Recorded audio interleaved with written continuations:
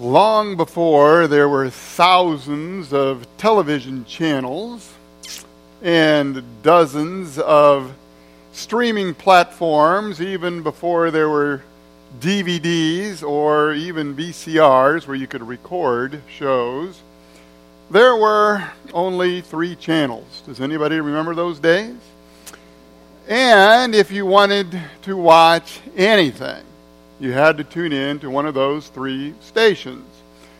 That was it. You had no other choices. And one of those networks decided that every year on a Sunday evening, they would show The Wizard of Oz. Now, in my family, it was a ritual.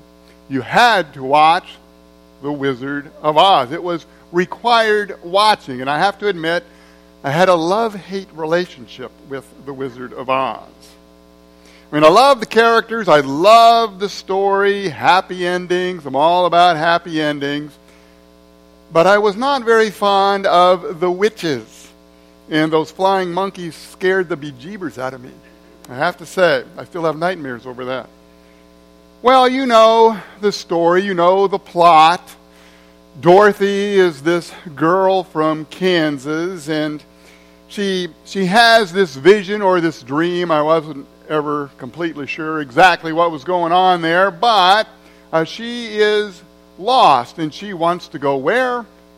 Home. Because, after all, there is no place like home.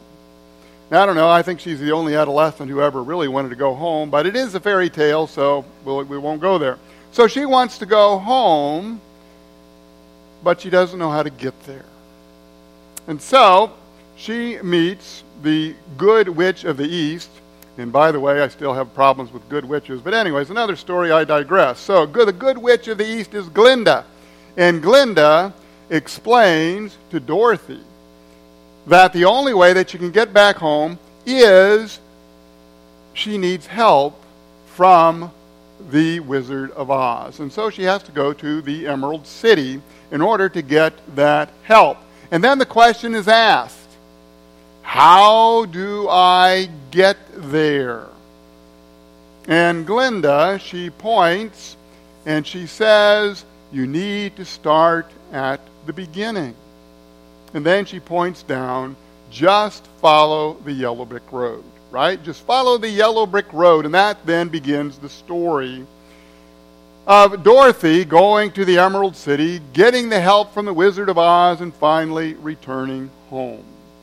So, wouldn't it be great if you had a yellow brick road in life? A road that would always lead you in the right direction, a road that would bring you back home to the right place. Wouldn't it be great if you had that road that would lead to success in every area of life, so that you would have a marriage where you want to come home early every day to be with your spouse? Wouldn't it be great if you had this yellow brick road that led you to financial success and good health and would restore all the relationships that may have been ruined along the way? Wouldn't that be great? Well, as we take a look in these next 6 weeks, the principle of the path, we will see something about this road. Now, as we go back to our story of Dorothy and the Wizard of Oz, I need to ask you, was there anything special about Dorothy that allowed her to find her way home? Contemplate that for a moment. I would suggest that there isn't. After all, she is a simple farm girl from Kansas. What about her companions along the way? A little dog named Toto. We have a scarecrow, a tin man, and a cowardly lion. No, it is the yellow brick road. It is the path that she has chosen that leads her to her destination. And so, even though she did encounter some obstacles along the way, she never got lost. Now, there is a Bible verse here in your notes, if you take a look at that. It says, there is a path before each person that seems right. But in the end, it leads to death. Let me ask you, just from a geographical standpoint, from a physical standpoint, has anybody here ever been lost? Raise your hand. Yes. Guys, did you ask for directions? We don't usually do that, do we? We kind of seem like we want to figure it out all on our own. And so many people in life, on the proverbial road of life, when we get lost, we seem to think we can figure it out on our own. We all have good intentions. We think we're fairly smart people. We're going to figure this out. We're going to find the right road. The Bible says, way too often, the road that we think is right is not the right one. And it doesn't lead to life, but rather it leads to death. Now, I ask this question fairly frequently in my sermons. I'll ask it again. Do any of you have problems in life? Raise your hand. Yeah. We do, right? It's kind of where we seem to get stuck a lot is in our problems. Well, I have very bad news for you today. There is no fixing for most of your problems. How do you feel about that? Pretty good? Pretty good coming to church today? So, turn to the person next to you and say, most personal problems cannot be fixed. Can you do that? Your problems cannot be fixed. Okay, bad news. That does not sound very good at all. Well, here's the deal. Cars can be fixed, right? You can take it to the repair shop. Whether it's damage to the body, they can fix it, make it look just like new, like the accident never happened. Or if it's an engine problem, a mechanical problem, someone can fix that problem. Air conditioners can be fixed. Lawnmowers can be fixed. Although apparently I have a lawnmower that I cannot fix. I have a lawnmower that apparently when it is in my presence never works. I don't know why that is. But it's an amazing machine. I can call someone, have it towed to their repair shop, and it works. No, really, they don't even have to do anything to it. They don't. It just works. And they charge me $150 and bring it back. And then it doesn't work again. I don't know. Most machines can be fixed. Here's the problem. You are not a machine. We are human beings. And so, when we make a decision, we can't go back and undo it. It's permanent. It's a part of our past. And so all we can really do is look for a new direction, a new path. So here's the good news. Even though most of our problems cannot be fixed, most of our problems can be avoided if we're on the right path. And so if we're on that path, we can have practically a life that has far fewer problems than what it could otherwise. So that's what we're going to talk about today. But before we get to the principle of the path, I want to talk just a little bit about principles in general. Again, there in your notes, we need to define what is a principle. Well, one of the best things I learned years ago in teaching science, in defining something, we tell the students what it is not. So, principles are not rules that you can follow. Rather, principles follow you, whether you know it or not, wherever you go for all of your life. A principle is also not something that you choose to apply, but rather it applies itself to you. Again, whether you're conscious of it or not. A principle is not a law that you can break, but if you break the principle, it can break you. Principles are always at work in the background, again, all the time, whether you know it or not. So, an example. How many of you in high school heard of Archimedes' principle? Anybody? Archimedes. Some of you know this principle. It's the principle of buoyancy.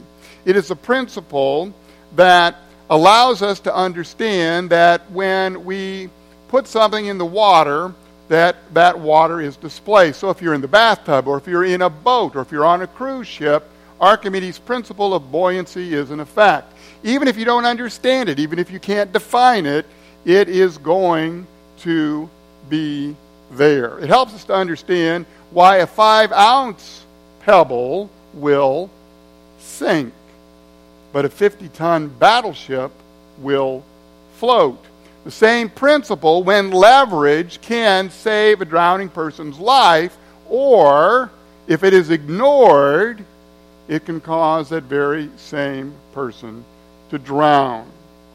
Very much like gravity. We often call gravity what? The law of gravity. But it's not a law at all. It is a principle, whether you agree with it or not. If you get on top of our building here today, which I don't recommend, by the way, but if you were to climb up there and jump off, even if you disagreed with the law of gravity, you would still jump down. You would fall down. Gravity always works whether you agree with it or not, whether you can explain it or not, whether you believe it or not. So you can either leverage it for your good, or you can ignore it to your demise.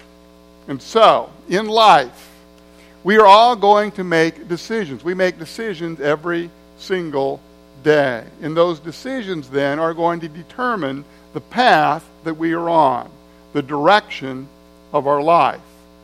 Now, so often people come up with this little idea that regardless of the decisions that they have made, because they have good intentions, because they are good people, because they are intelligent Christians, that in the end everything will work out. Have you ever said that? Everything's just going to work out. And yet, we so often make decisions to go on a path that will allow us to sink. So, finally, we're going to get to the principle of the path, and this is it. Direction, not intention, determines your destination. All right? Direction, not intention, determines your destination. That's what we're going to talk about over these next 6 weeks. And for our example today, we have Solomon. Did anybody wonder why I chose 1 Kings chapter 11 and this verse about Solomon for the scripture today? Well, it seemed a little bit curious, but let's go back to it. What do we know about King Solomon? Anybody? He is what? He's a king of Israel. What else do we know about him? The wisest person who ever lived. The Bible says it about him repeatedly, that all the kings of the earth would come to Solomon. They would come to Jerusalem so they could learn from him. He wrote the Proverbs. He wrote the book of Ecclesiastes. He tells us all of these things that we can stake our life on. One of the wisest things that he did when he was still a young boy, when he knew that he was going to be the king, and he prayed to God, and God said, you can have whatever you want, he asked for wisdom. And because he asked for wisdom, he also became the richest man in the world, and the kingdom of Israel expanded to its largest point in history. Now, do you know how much King Solomon earned every year? 25 tons of gold. How much is that? You've ever seen a ton of gold? Pound of gold? Ounce of gold? Now, I did just a little bit of math, and this could certainly be wrong, depending on the price of gold, because it does fluctuate. But I just use round figures, round math figures, $2,000 an ounce. 25 tons of gold is approximately $1.7 billion a year, U.S. dollars today, which is a lot, no matter how you measure it. He had thousands of chariots. He had tens of thousands of horses. And he also had, if you caught this or not, I saw a few eyebrows, 700 wives. not to mention 300 concubines, because after all, 700 wives is just not enough. So you need 300 concubines as well. So, the wisest man in the world, the richest man in the world, the most influential man in the world, and yet, our passage for today said that his life would come to ruin. That he would lose it all. He would lose his riches. He would lose his kingdom. And he would lose, if he stayed on that path, the most important thing of all, his relationship with the Lord. And you ask yourself, how could the wisest man in the world, how could a really smart guy, how could a guy who has everything throw it all away? How could he suddenly fall into this trap? And here is the point. It was not sudden. It happened over a long period of time, and it was utterly predictable because of the path that Solomon had chosen. Did Solomon have good intentions? Of course he did. He had this idea that according to conventional wisdom, if he would form an alliance through marriage with all of these other kings, with all of these other nations, that he would have peace in Israel. That's why he married these 700 women. Can you imagine 700 wives? 700 mothers-in-law? I mean, what was he thinking? He wasn't. Great intentions, but it's direction. Not intention, not dreams, not aspirations, not even our prayers, not even what we believe that determines our destination. And it happens every single time. And so Solomon loses his kingdom to one of his subordinates. His family is split apart.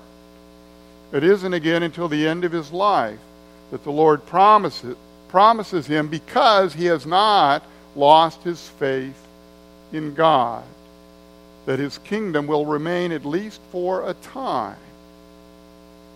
Now, for all of us, we need to ask ourselves these questions. I have them here in your notes.